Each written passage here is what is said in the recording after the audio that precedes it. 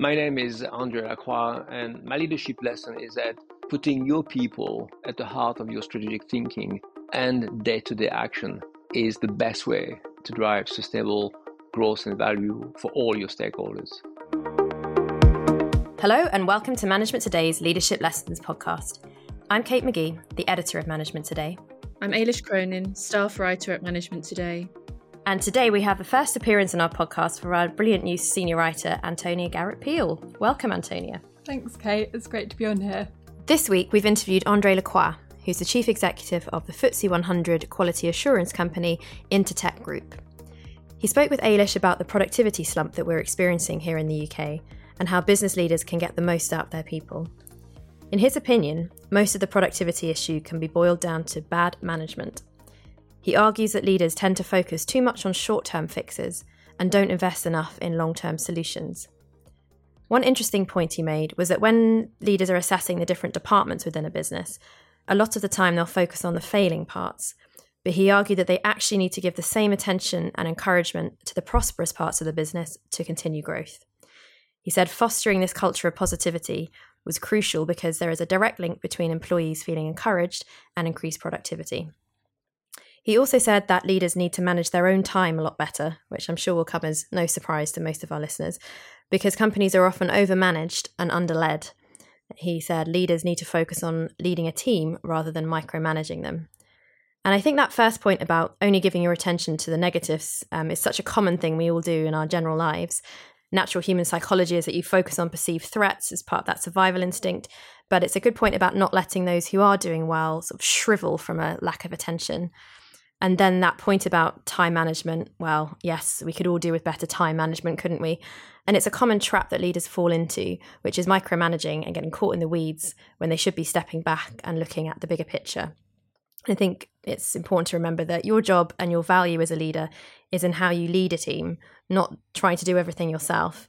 And also, if you do that, it can discourage the people who work for you if you're not giving them the space to grow either. So that interview is later on in the show. Now let's catch up with the latest leadership and business news of the past couple of weeks. And our first story is Antonia's feature about how to manage a business rivalry. And this is prompted by the will they, won't they story about Elon Musk and Mark Zuckerberg potentially having a cage fight. And now, while a cage fight is not a common way to settle scores, I'm sure many of our listeners will recognise the desire to trump a competitor.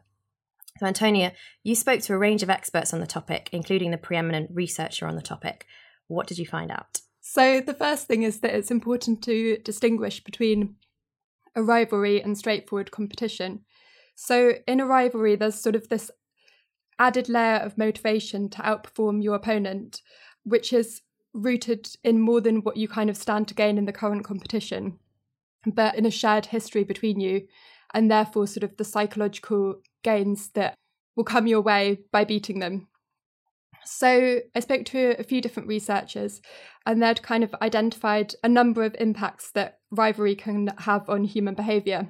So on the more positive end, they found that rivalry can kind of act as motivational fuel to try harder, and that can kind of drive innovation and positive business performance outcomes. A more ambivalent link is that it can increase an individual's propensity to take risks. So that's by bringing on a sort of heightened play to win mindset and elevating levels of physiological stress. And obviously a risk is just that, so it can have good outcomes or bad outcomes. So that was on the more ambivalent end.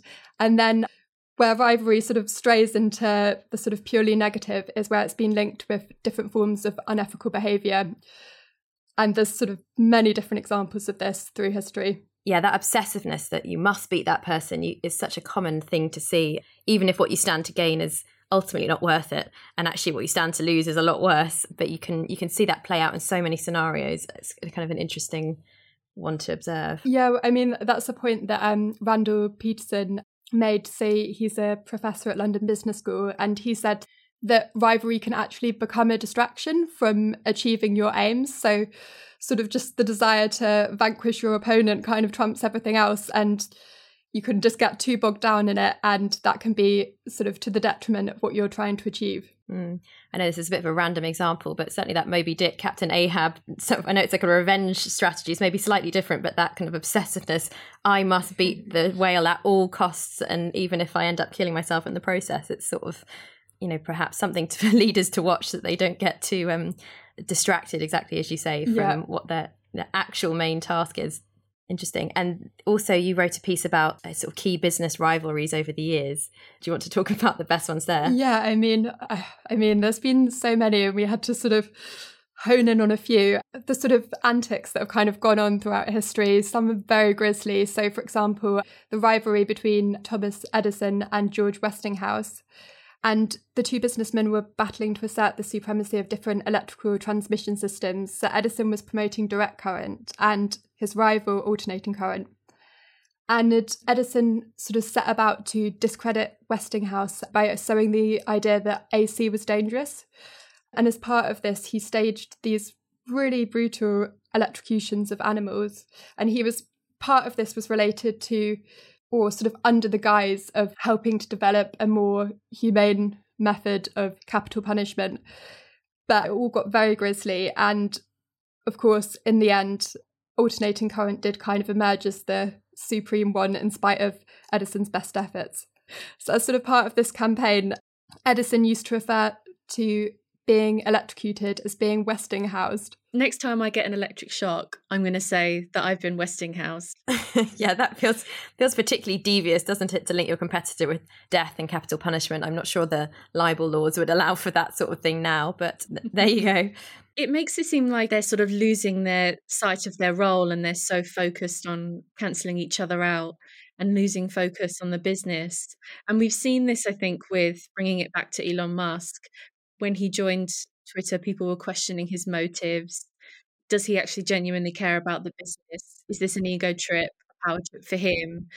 So there was a BBC article recently about how Mark Zuckerberg doesn't believe that Elon Musk is too serious about holding this cage fight and believes that it's actually time to move on from this idea of an actual cage fight.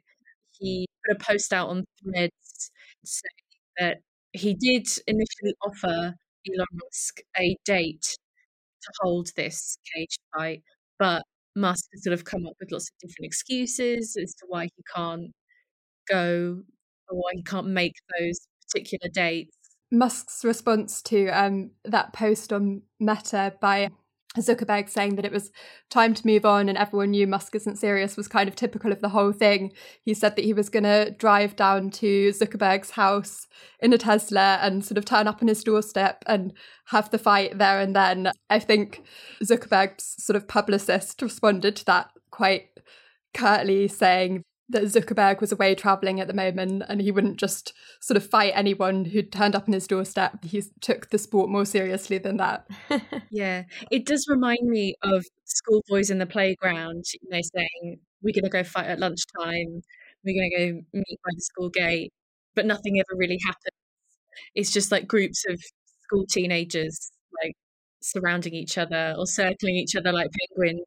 Yeah, like someone might get pushed into the gate, but that's like the most that's going to happen. It feels like that's common trash talk, and it just, in my head, it's like that scene from Bridget Jones where Colin Firth's character and Hugh Grant's character sort of fight and desperately try not to touch each other. Queensberry rules. Yeah, exactly.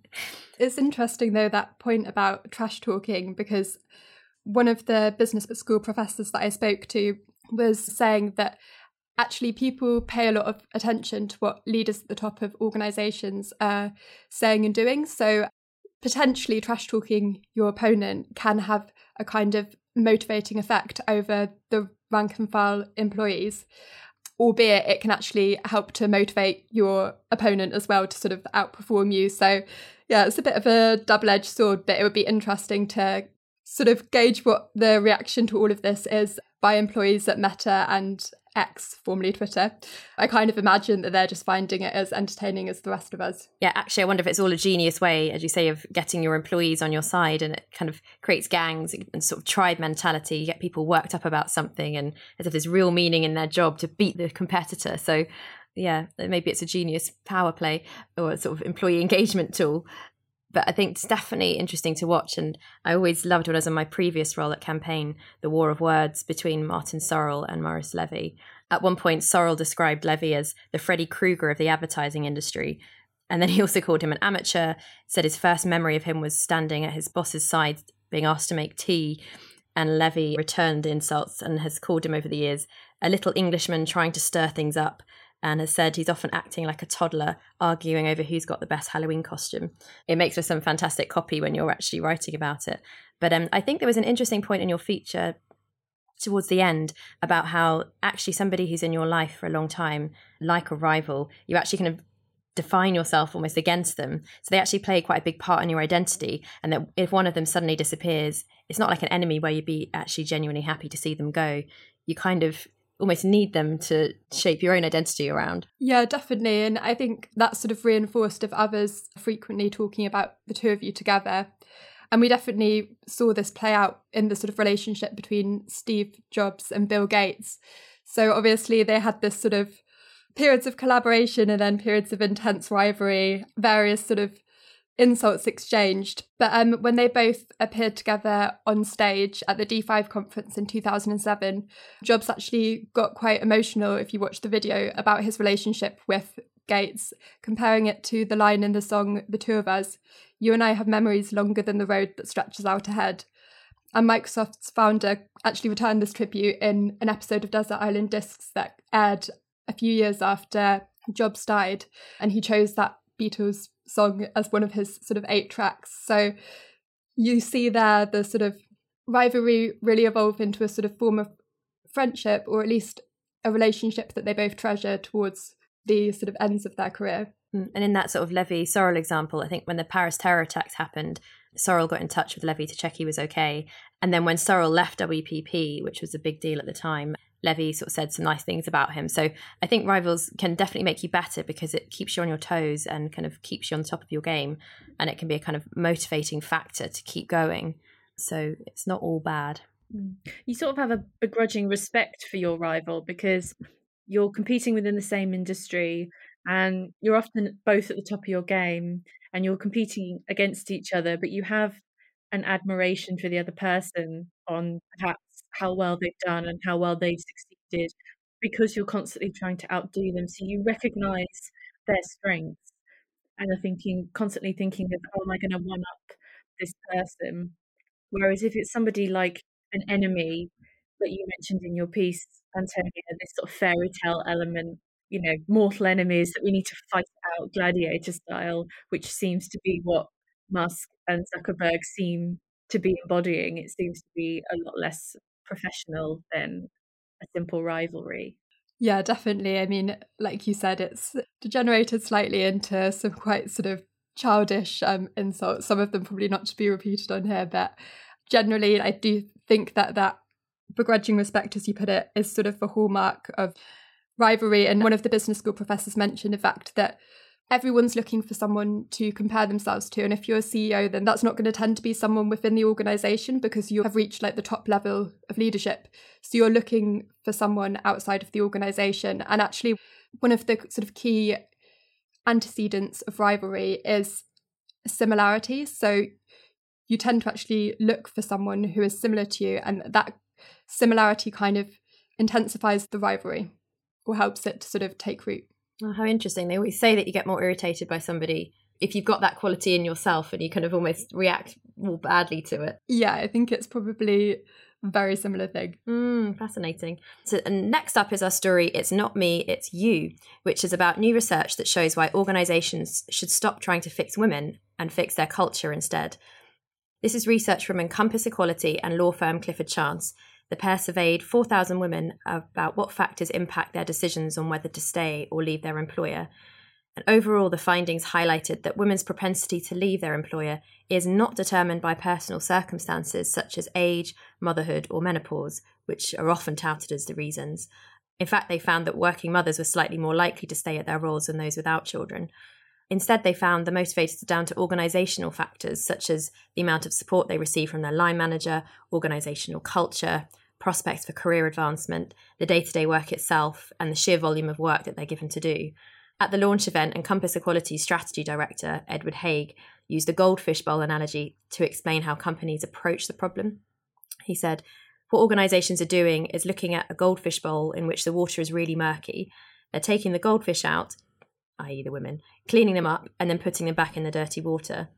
Clean the water, not the goldfish, he said. I mean, I love that image. It's kind of horrible, but also very evocative of putting the clean goldfish back in the dirty water. And sort of the reasons you mentioned, those are organisational culture, the sort of workload. Those are all things that would affect men, you would presume, equally. So it's sort of interesting that organisations have honed in on this idea that there's some sort of problem with women that they need to address. Mm. It's interesting because I think if you look at the world of work, it's been set up to primarily benefit men. The way that the working day is structured, the working week is structured, 9 to 5 working day. Whereas if you look at schools, they're only 9 till 3:30.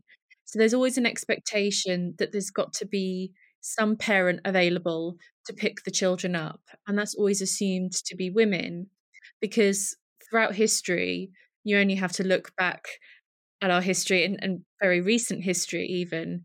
It's even more alarming to see that it's always assumed that the woman will be the one to be a stay-at-home parent and the father would go out to work.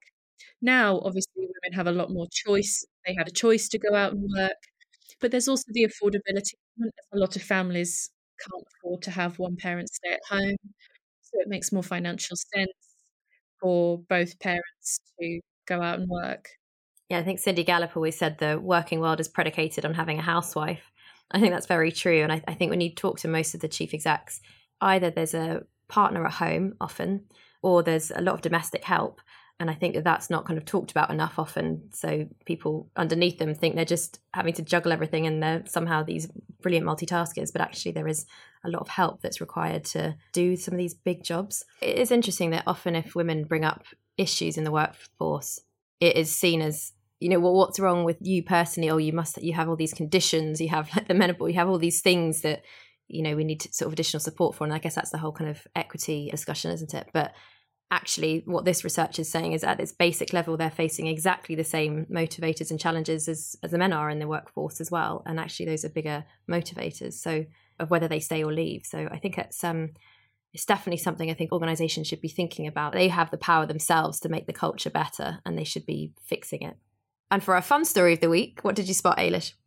So I spotted an article on the Times called "Should Your Employer Pay for Your Lunch?" And they had two experts that had quite opposing views, one very firm no and one very firm yes. And very briefly, the no answer was from a guy called Paul Britton, who is the founder of the law firm Britton and Time, who was very adamant that there's absolutely no way that he'd ever pay for employees' lunches. The gist of his answer was that if you pay for people's lunches, the long-term effects will be that staff will struggle to make their own decisions because everything's being done for them and they'll be completely incapable of making simple life choices because somebody's paid for lunch for them. And he would much rather give an employee a pay rise to let them kind of maintain their own independence and that they can buy their own lunches. I think this is hilarious, the idea that you're infantilizing your staff by paying for their lunch, that they therefore are going to be completely incapable of ever making a choice again about what food they should eat. Well, the yes answer looked at it from a much more humane, humanitarian viewpoint. So this was from Kirsty Adams, who is a culture partner in the human resources team at the comparison site finder.com.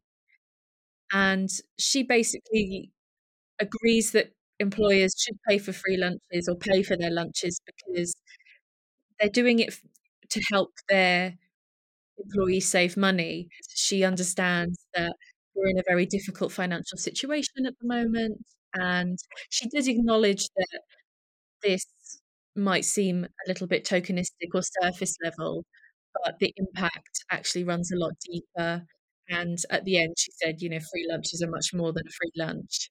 So apparently, according to her, she says the free lunches have saved employees more than £2,000 a year, so their salaries can stretch further. So there is that element of, trying to keep employees happy by helping them financially. Yeah, I think most people would probably prefer a pay rise so they can make their own choice about what lunch they have. But I think in this scenario, you get tax breaks for providing these sort of employee benefits. So it's not quite the same to equate a salary increase with the benefits that you're providing. So it's sort of a false argument that first person is making there, but interesting nonetheless. So yes, there's no such thing as a free lunch.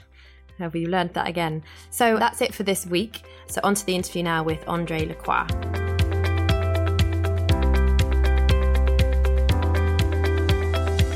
If we look at productivity in the UK currently, according to data from the Office for National Statistics, productivity was 0.6% lower in the first quarter of this year compared to quarter one in 2022, which is the weakest annual growth since the first quarter of 2013, of course, not including the pandemic. So what do you make of those figures? My view on global or national productivity numbers is that we have to be extremely careful when we start analyzing the data. In a world that is changing at the speed of light, national numbers are averages, between regions, between cities, between sectors. And the trend is, of course, factual based on what you're saying. But I think we need to go beyond the national data and really try to understand what's happening sector by sector, company by company. And the best way to deal with the productivity challenge is to make sure that in every single company, in every single teams, in every single unit, the leader in charge is unleashing the full potential of her or his business. And to me, the productivity challenge that we are talking about is directly linked to what I talk in Leadership with Soul, where the engagement level inside companies is not high enough. At a global level, you have 20% of the workforce that is engaged, which means 80% is disengaged on global basis based on Gallup.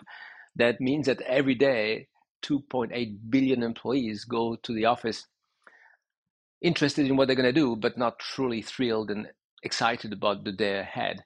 So the macro challenge you're talking about is understandable. The solution is at the local company, department, team leadership level. What are some of those perhaps macro or even microeconomic or social factors that are affecting productivity in the UK? I think if you look at some of the macro challenges first, we all know that the sectors are performing differently every single semester, every single year. And if you look at a longer trend, the UK has been facing some tremendous years of growth, but also tremendous years of structural, challenges. Brexit has obviously meant that quite a bit of production has been not happening here, but happening outside of the country, which is increasing, of course, the weight of the service, sectors in the UK economy. And all of that is basically driving the mix challenge that I was talking about earlier. To me, if I look at what's happening inside companies, I believe that companies have to increase their focus on leadership and leadership at the team level, at the unit level. And this is, what I really, really believe in it, because companies will only unleash their full potential if they've got highly engaged workforce. And I'm not trying to be negative, but my conclusion is that at large, companies are over, managed and under-led, and we need to help the leaders to basically work on their leadership behaviors and skills and styles to unleash the potential of every single team they have under their responsibility. How are those sorts of trends affecting employees within businesses? The major challenge that I see in the corporate world is that companies have to deliver results for multiple stakeholders, right? They've got their customers, they've got the regulators, they've got the shareholders, they've got, of course, their suppliers and their employees. And it is my view that companies have been very, very focused on one type of stakeholders, shareholders, which is very, very important. And they tend to be very short-term focused. And when you run a company with short-term perspective only, i.e. you refocus on the next quarter only, that drives certain type of behaviors in the business. But that doesn't, in my view, necessarily drive productivity gains over the long term, because if you have an entire organization spending a disproportionate amount of their time focusing on short-term performance only, they forget the long-term structural growth drivers, the work that needs to happen in operating systems, in IT, in process reengineering, and therefore they don't invest enough, if you want, in the future growth and the future productivities. And that's what I mean with the solutions being leadership at the local level, unit level, because when you don't have the right leadership, you have too much focus on the short term, which might drive some short-term gains, but forget all the other things that needs to happen inside an organization, including training, including people development, including creativity, including strategic thinking, including investments that should over time build a greater performance for the company and drive productivity. And that's my own view. How have you seen productivity change over the course of your career? As a leader, taking my responsibilities to make sure that I drive two tracks, or what I call in simple terms internally. I drive the track one, which is short-term performance, delivering against the short-term objectives, and track two, which is investing in the long-term performance of the business. And without track one, there is no track two, but without track two, track one will also be an issue over time. And that's what I've been trying to do as a leader, is making sure that in every business I run, there is a clear vision. This is where we are going. We are precise about the size of the prize and the destinations we are traveling to, making sure that everybody understands their own contribution to the vision and to the strategy that we are putting in actions. Of course, measuring the performance with short, medium, and leading indicators, because this is really, really important to understand data where we are.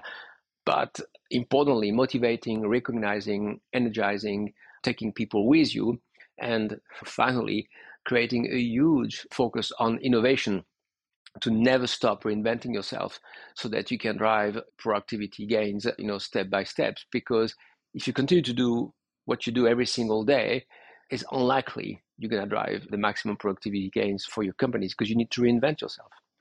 How does the UK compare with other countries?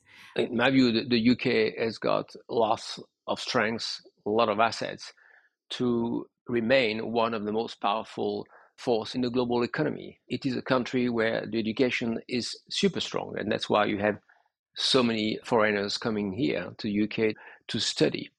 There is a culture that is very healthy for growth in any sector. I think in this country, people work very, very hard, very, very open to challenges and to take their company forward. Certainly, people want to grow personally. This is a country that is ideally located when you run a global business, because you can work across multiple time zones, working in the morning with Asia and during the day with Europe, and in Africa, and the afternoon with the Americas. And certainly this is a country where innovations, creativity plays a major role, and that's why the UK has reinvented itself in a very, very impressive way over the last 5 or 6 decades by being a leading force in the service economy, and certainly in the banking sector. So the UK has got lot of assets to capitalize on, to continue to be a major force for the future. I'm a big fan of the UK as a country to do business from and to do business with. I was looking at some statistics from the World Population Overview, and they were comparing productivity among countries around the world. And I believe Luxembourg, I think, was the most economically productive, but the UK didn't even make it into the top 10. The right way to look at the productivity of the UK is to look at the productivity by sector. How does the banking sector compare with other banking sectors in Germany or in France or in the US? How does the hospitality industry look like? How does the retail industry look like? How does the transportation industry look like? And each time I've looked at these indicators sector by sector, I've never seen really some structural challenges in the UK productivity numbers. And I know it's difficult to appreciate that at the national or global level, but you do have in the UK a different portfolio in your economy, and that cannot be totally ignored. Since COVID, there has been this huge push for businesses to reform their people policies in line with sort of hybrid working, flexible working, but also fairer wages and better workplace environments.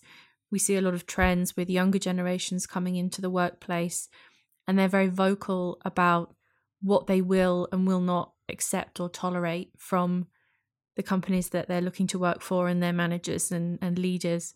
There are trends popping up like quiet quitting, bare minimum Mondays. I wrote a piece recently on this phenomenon of the lazy girl job, which are jobs that require very little effort to do, but can have a very nice payoff in providing a comfortable salary, slightly easier way of managing your work-life balance. So how do sort of workplace burnout and dissatisfied employees affect overall productivity?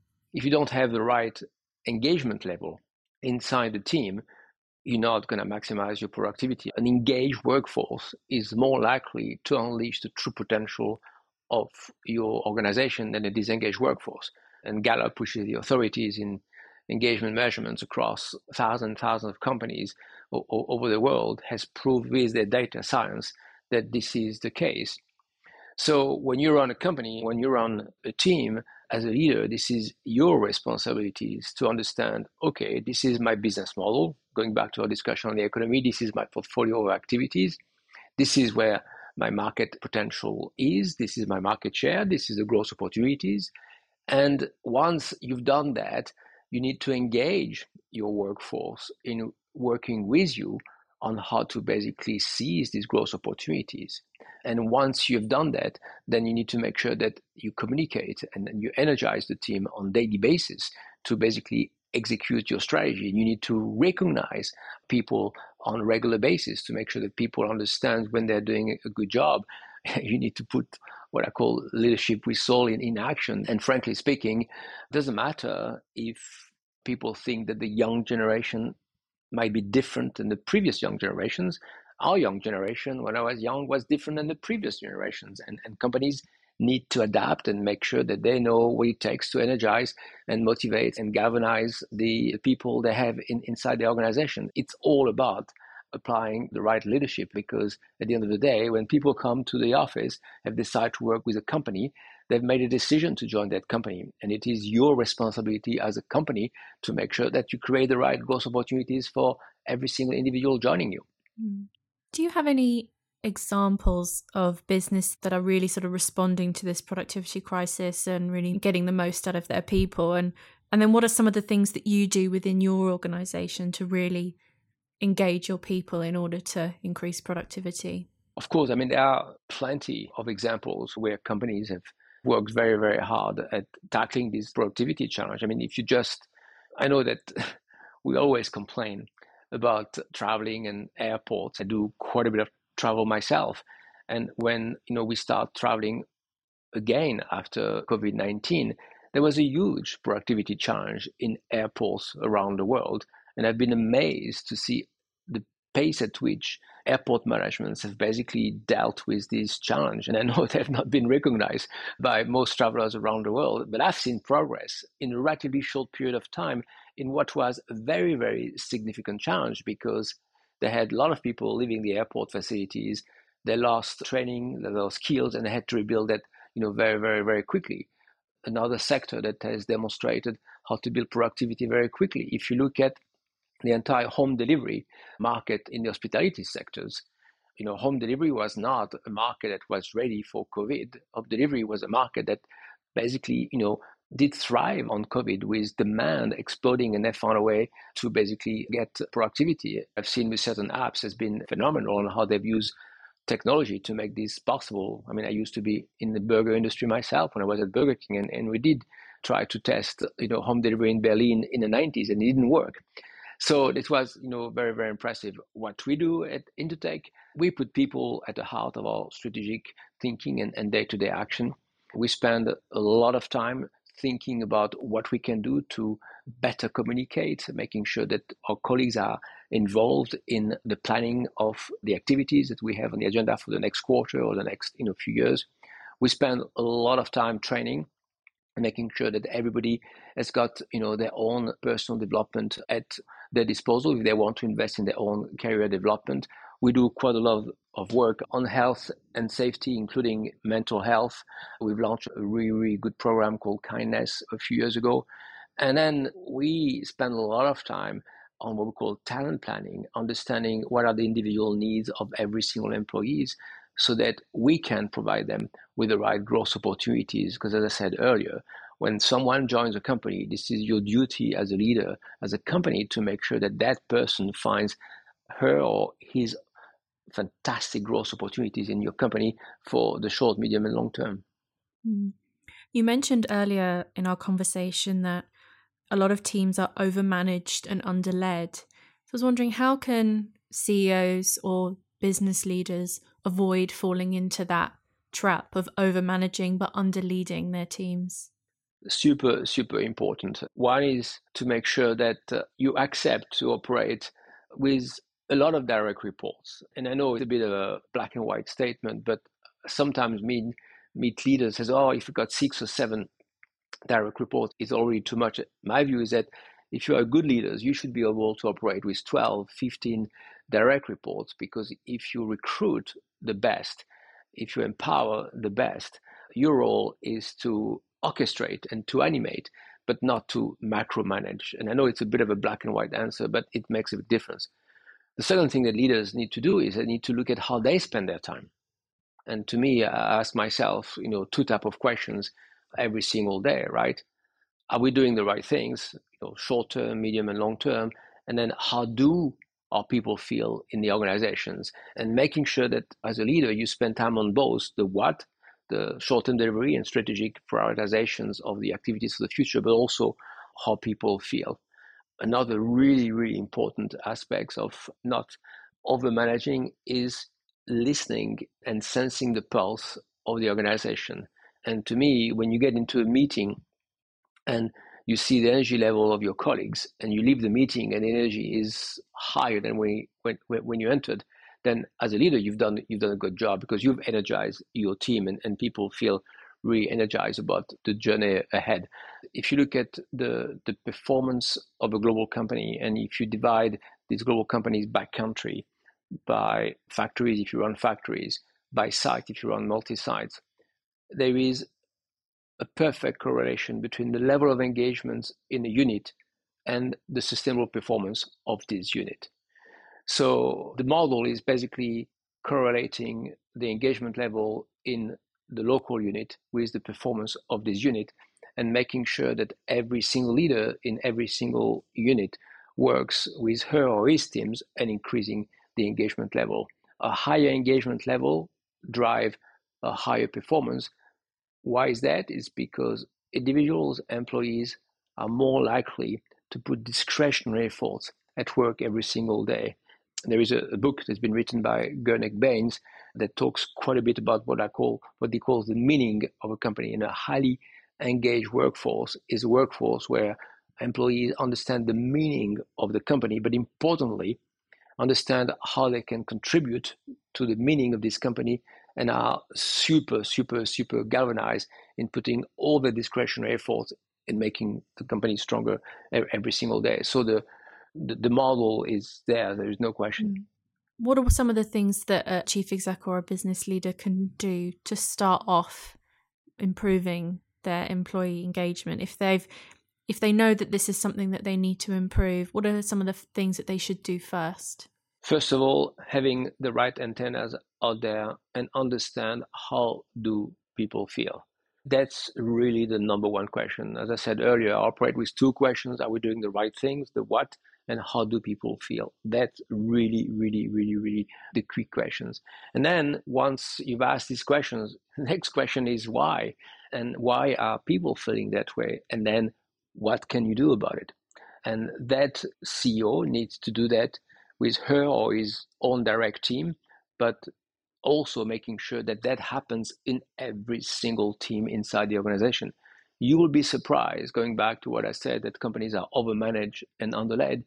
You will be surprised by the number of teams that do not meet on regular basis to talk about their regular business.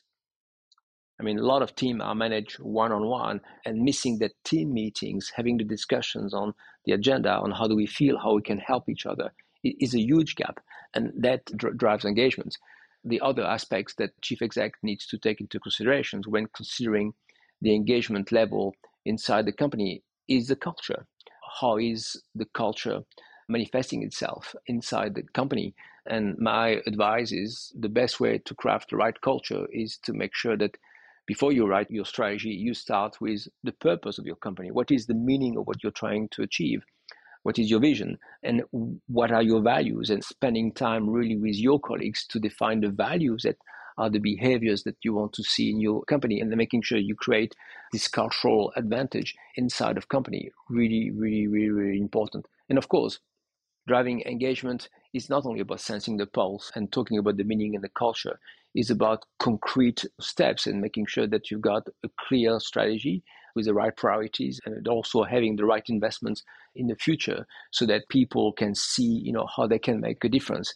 And then one of the things that I would also advise to any CEOs is making sure that she or he spend a lot of time recognizing appreciation, so showing some appreciations and saying thank you to individuals, to teams, and not once a year at the annual meeting for everyone, but on a regular basis to create a culture of positive recognition, which is really, really important because people work hard, and they want to know when they're doing a good job. Brilliant. Well, thank you so much, Andre. Thanks for listening to Management Today's Leadership Lessons podcast. If you enjoyed it, please subscribe. We're available on Apple, Spotify, and wherever you get your podcasts.